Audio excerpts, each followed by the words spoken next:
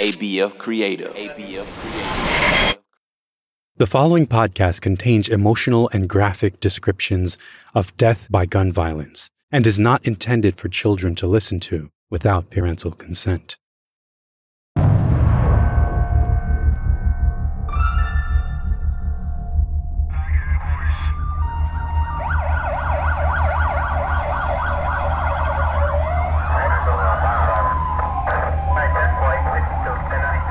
Newark officers responded to a location on reports of a shooting. The arriving officers observed two males suffering from apparent gunshot wounds.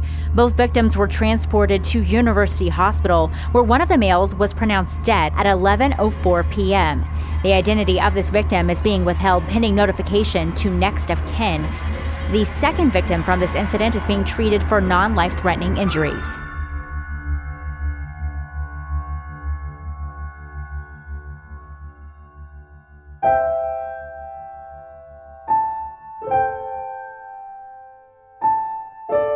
My name is Trina Jones, and I'm from Newark, New Jersey. My son, AJ, well, first of all, his actual name means amazing joy. It was a name that I came up with during a spiritual kind of path I was following. He was born 4 pounds, 1 ounce, lefty, my only child. AJ was a very deliberate soul, I would say, very here completely. AJ was an artist not only of music and the written word, but he was an artist of people. And the reason why I say that, because he was very good with people, regardless of where they came from, and be it a disability or just, someone without a disability, he was very, very good with people.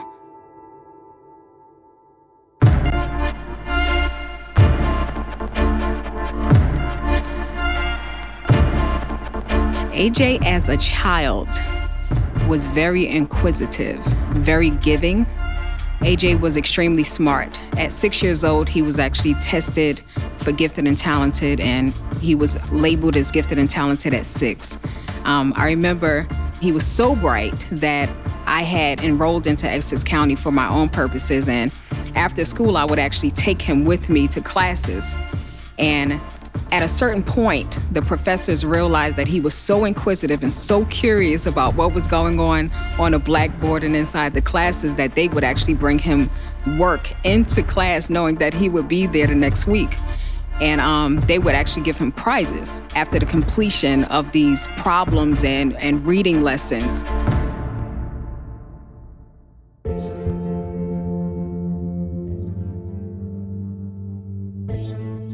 There was nothing that AJ at a young age could not do or that he could not learn, to the point of when I would bring home my math work from college, he would actually sit right next to me asking me questions of how do you do that? Why are you doing this? Can you teach me?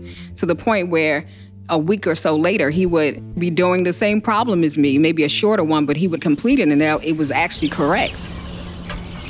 He taught me how to ride a bike when he was 10 years old. As a child in Newark, I know that's kind of weird that I never knew how to ride a bike, but I never learned to ride a bike as a child.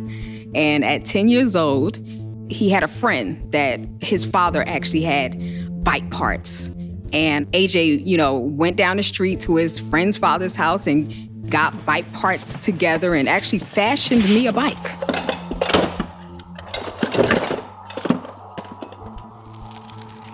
And rode it down the street and said, "Ma, come on, I'm gonna teach you how to ride a bike so we can ride together." And I said, "AJ, no." I said, "I'm gonna fall." And he looked at me and said, "No, Ma." He said, "I'm gonna teach you. You're not gonna fall at all." Now, he's 10 years old. And so I got on a 10-speed bike and I fell off because I don't know how to ride a bike. So he continued to help me. He got off his bike and held it, with him and his friend. And he's like, "Ma, just go straight." And of course, I go to the left and hit a pole. And he runs over there, "Ma, you have to stay straight." And after, him teaching me, he would not quit. It was something in him that said, "I am not stopping. I'm not going to ride my bike. I'm not going to play with my friends until I know that you can ride this bike." So it was the end of the day, maybe an hour later. He's like, "Ride in front of me, Ma." And if you can ride the bike, then the lesson will be over. So I passed. I learned how to ride a bike and ended up riding with them for the rest of the week. But that was the essence of my son. That was the essence of who he was. That he would always try to figure out how he can make you better, even as a child. He would always try to figure out how to encourage. He was a child that would take care, our elderly. I had an elderly grandmother, and he would bring her food and make her bacon and sit there and watch Jeopardy and do crossword puzzles with her and also watch stories with her. He was a very old soul, extremely old soul. And that was AJ as a child.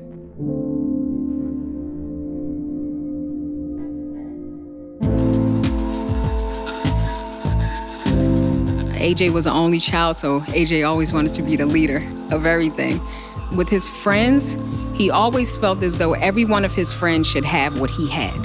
And so if they didn't, he would always, bring them home so they could either spend the night or something like that. He would always, okay, my friend doesn't have this. Can we buy it for him? Or, he would always help whoever the underdog was. If there was, say, a fight or argument or someone stealing something else or teasing someone else, he would always step in. Hey, stop, man. You're going to hurt him, man. And say, that's wrong. And he would always be the one that would always step in. Even if he couldn't beat the person, he would always step in and befriend the underdog that no one wants to be friends with, or, everyone was teasing, or everyone, felt as though, he's so-and-so, we're not going to play with him. He's not from here. We're not going to play with him. AJ would always take him under his arm, and I would see him on a porch with this one single friend, and he would be talking to him, bringing out his toys, coming in the house, playing his video games. That was him. He never felt as though anybody should be excluded from anything. I raised AJ as a single mother. At 19, I had AJ. I had him December 7th, 1998. He was born at 3:31 p.m. It's an interesting fact because I was born March 31st. So I always thought that was really cool that he was born at 3:31 p.m. and I was born 3/31/80. The synchronicity just seemed really, really cool. He was born a preemie. I went to college soon after I birthed AJ. I went to Wilberforce University in Ohio, which is one of the oldest historically Black colleges. And I took him with me. We went to college together.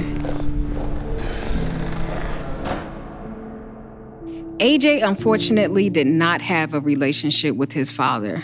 That was a very violent relationship, and his father wasn't able to change his behavior with his son, so we weren't able to continue that connection between the two.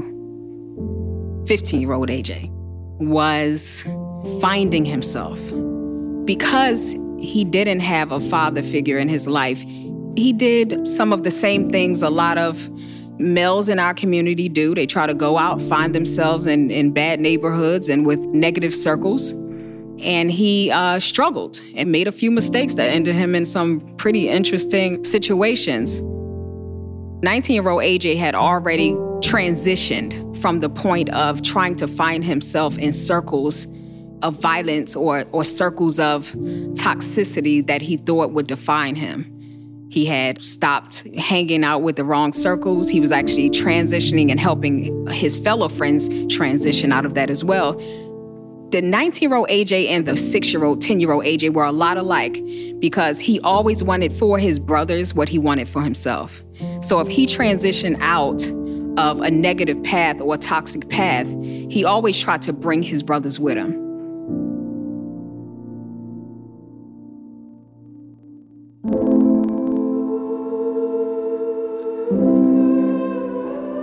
December 5th, 2018. I had just seen him, July 5th. I seen him at 8:00 p.m. And he came to me saying that his friend had just got shot, and he was with the family trying to console them, and they're trying to figure out what happened. And so I had come home to, inquire more about what was going on because I could tell on the phone that he was hurt. And so I said, I'm on my way. And so I came and, he came to the car and said, it gave me a little bit more details. He was a little upset.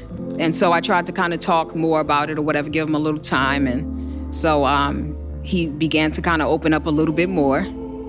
He went to be with the family. I said, well, I'll see you later. I went to a friend's house, and the next day, I had all of these missed calls. And I'm like, one of them was my work, and I'm like, what are they calling me for? I called back, and they said, well, have you spoken to your son? I said, well, what do you know about my son? And they said, well, we had a call from someone from his father and said that he needs you to call him. I said, that's interesting. He hasn't been in his life for a long time.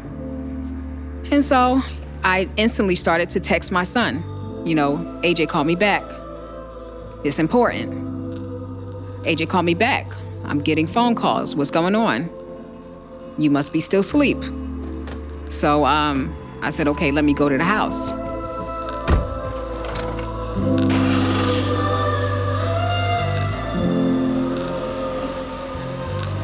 Drove to the house, and as soon as I get to the door, there's a homicide card in my door. Homicide detective. And I read it, and I instantly said, oh, well, AJ must be a witness to some kind of, maybe this is the same situation he was talking about.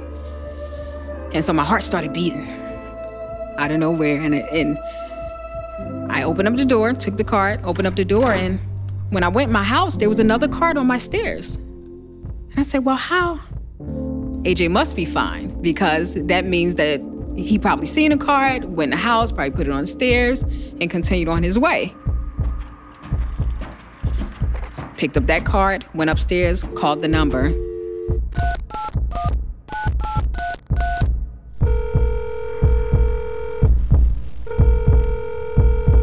It went to voicemail. So now I'm getting antsy. So I leave a message for the detective. I leave another one, leave another one, leave another one. My friend said, look on Facebook, look on his page. I went to his page, and it said, I can't believe it was you. Rest in peace, AJ. And I threw my phone across my living room. I said, well, they get this stuff wrong all the time with celebrities. Maybe they got the wrong person. Maybe they think it was him, but it really wasn't. So I was like, no, that can't be true. I said, no, my only child would not be killed. Like, no. And I called the detective again. I didn't become emotional because I didn't believe it. And I called the detective, and he answered the phone. And I said, hello, this is Trina Jones. I got your card from my door. What's going on? And the detective said, Miss Jones, are you home? I said, yes. He said, well, I'm getting ready to come right now. I said, why? And he said, well, I'll tell you when I get there. So we hung up, and I went in the living room and told my friend, I said, well, the detective is coming here, but I don't understand why he's coming here for. Why couldn't he just tell me what this is about on the phone? And so my friend is just, he's not paying attention to me because he already saw the Facebook post. So, he's believing it. And I was like, this is not true. It was maybe 2 minutes from the time I spoke to the detective and to the time he actually came. And I went downstairs and answered the door, and he said, Trina Jones? I said, yes. He said, is your son AJ Jones? I said, yes. He said, what is his birthday? 12/7/98. What's your birthday? 3/31/80. Is this where you live? Yes. And then he said, well, he took a deep breath, and he looked at me. He said, there's no easy way to say this. Your son was murdered last night. We're not sure why. And after that, I didn't hear anything else. Like, I literally could not hear anything that anyone said. I couldn't tell you if there were cars on the street. I couldn't tell you if it was day or night. I couldn't tell you what was happening with me. I could not tell you if the detective was looking at me. I could not tell you anything about what else he said. All I remember saying is, where is he? And he said, well, he's at the coroner's office. He's at the morgue. I said, well, can I go and see who you say this person is that you say is my son? And he looked at me and said, ma'am, it is your son. I said, I don't know that. I said, I have no idea what you're talking about. I said, I don't see any proof that my son is dead. That's not my son. I said, I have to see him. And he said, well, he's already been identified. I said, no, the hell, he hasn't been identified. I'm his mother. I'm the only one that can identify my child. I'm the only one that can tell you if that's him. Any other identification is not valid. And he said, well, I don't know if the morgue is going to let you. I said, yes, the hell they will. I said, they will let me identify, or that's not him. I said, so give me the number, because I don't know what the hell you're talking about. And he said, yes, ma'am. I'll give you the number. I took the number and turned around and walked up the stairs. I don't know what he continued to say to my friend, but I walked up the stairs and I called the morgue.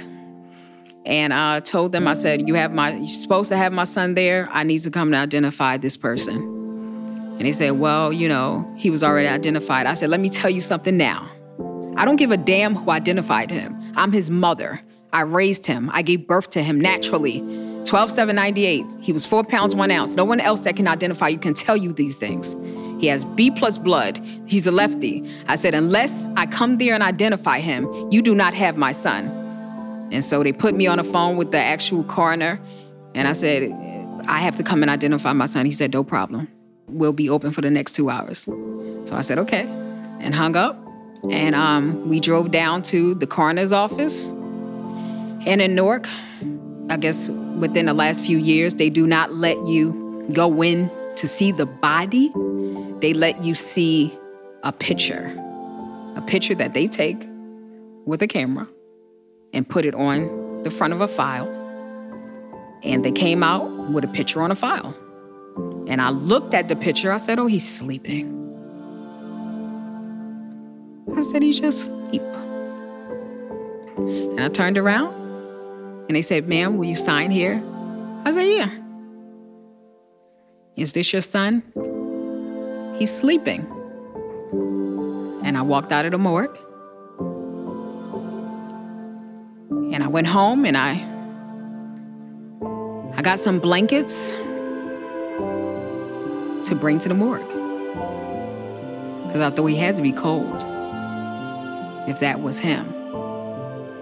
But something inside of me, there was a cognitive dissonance between the reality and what wasn't the reality. Like, I saw it, but I didn't see it at the same time. And so I didn't cry. I was still texting him. AJ, text me back. These people are saying that you're in the morgue.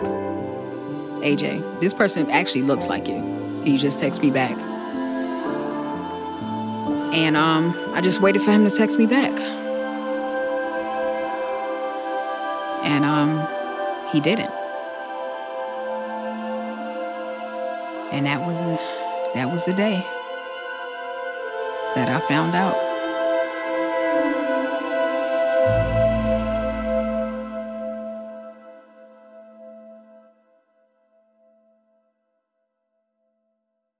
So my son, after I saw him that day at 8 o'clock, at 10 o'clock, he was walking to the store around the corner from Lincoln Street with a friend.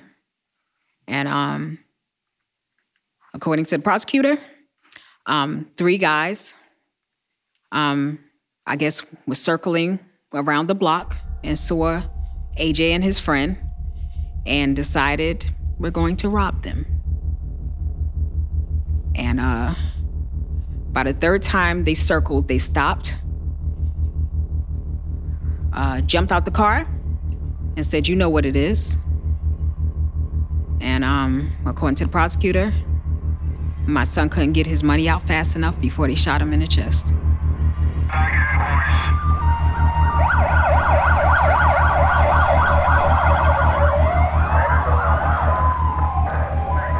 My son was shot in the chest.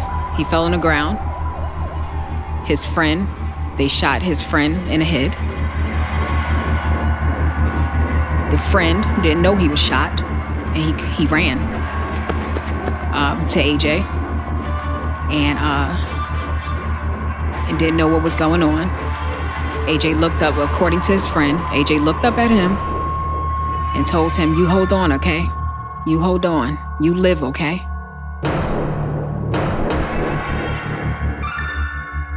His friend said, "Okay." And AJ closed his eyes. And that was that.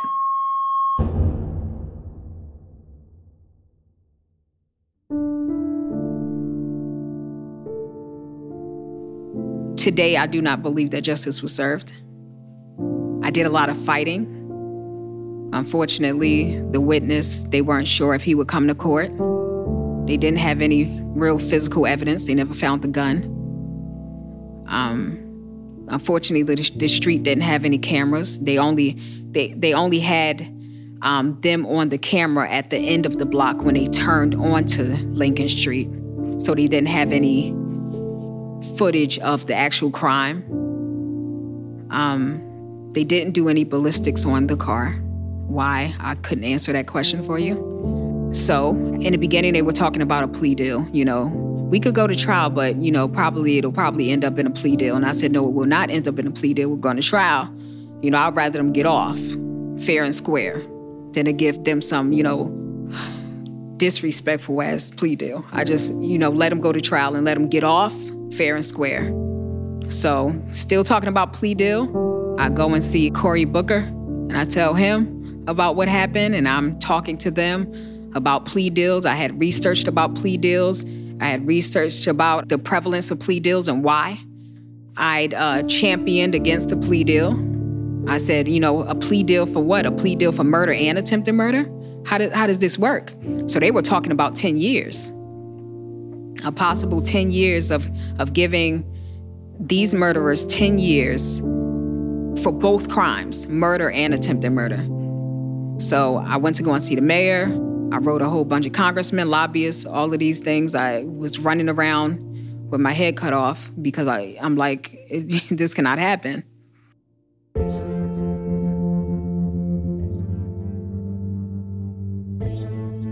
So, unfortunately, I got very sick from stress. Had 3 bleeding ulcers, a cyst filled with blood.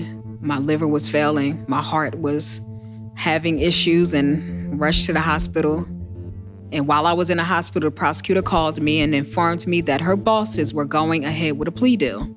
So the next day, I, against medical advice, signed myself out in spite of what was going on with me. Went to the prosecutor's office and talked to them about, you cannot do this. You cannot give them a plea deal. And this is before I even knew about the number. I said, you cannot do a plea deal. In this case, these people murdered my son and tried to murder someone else. You cannot give them a plea deal. They will murder again. They will. Because the actual shooter that shot my son actually wanted 5 years. And I said, okay, this is not his first merry-go-round. And so I fought with her, and we back and forth in the prosecutor's office, and we're fighting back and forth. And fortunately, I failed my son, and I lost. They went ahead with the plea deal.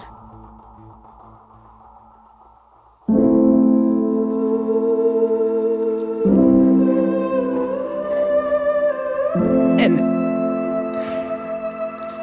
the plea deal they went with, it was the shooter gets 8 years and the driver gets 5. And in 8 years, my son will be 29. And they will be able to get out and have a life. But I'll never be able to meet my son at 29. And so that's been hard for me because that wasn't too long ago. I heard that news 3 weeks ago. And I still haven't dealt with it because I just feel like I felt my son like could have fought harder somehow. But so that's what'll happen. Sentencing will be July 22nd. And I'll show up for my son. And I'll read my impact statement. And then people are coming from Miami and Indiana that are also parents of murdered children that either had justice or did not. And I'll listen to my son's memory be disrespected with a sentencing. And sit there and feel like a failure. This is what I'll do on the 22nd.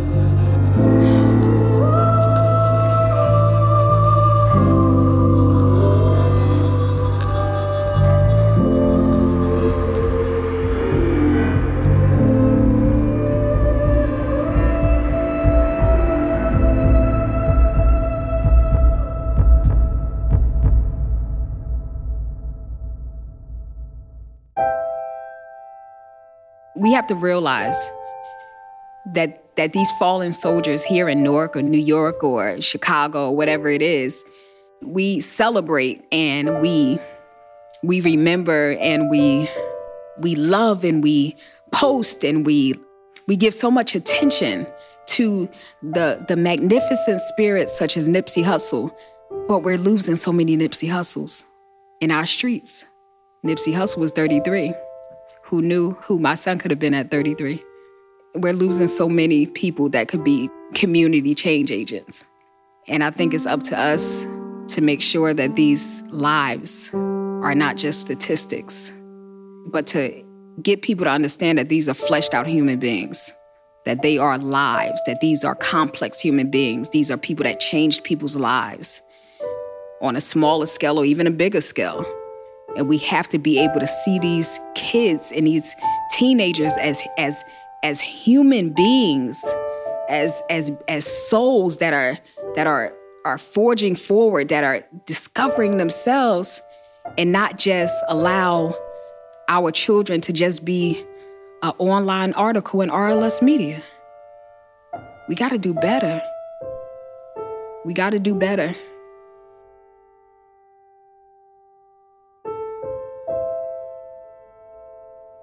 For some people, these responses can be overpowering. If you feel the need to talk to someone, support is available. You can call the National Distress Helpline at 1-800-985-5990, which is available 24 hours a day, 7 days a week, 365 days a year.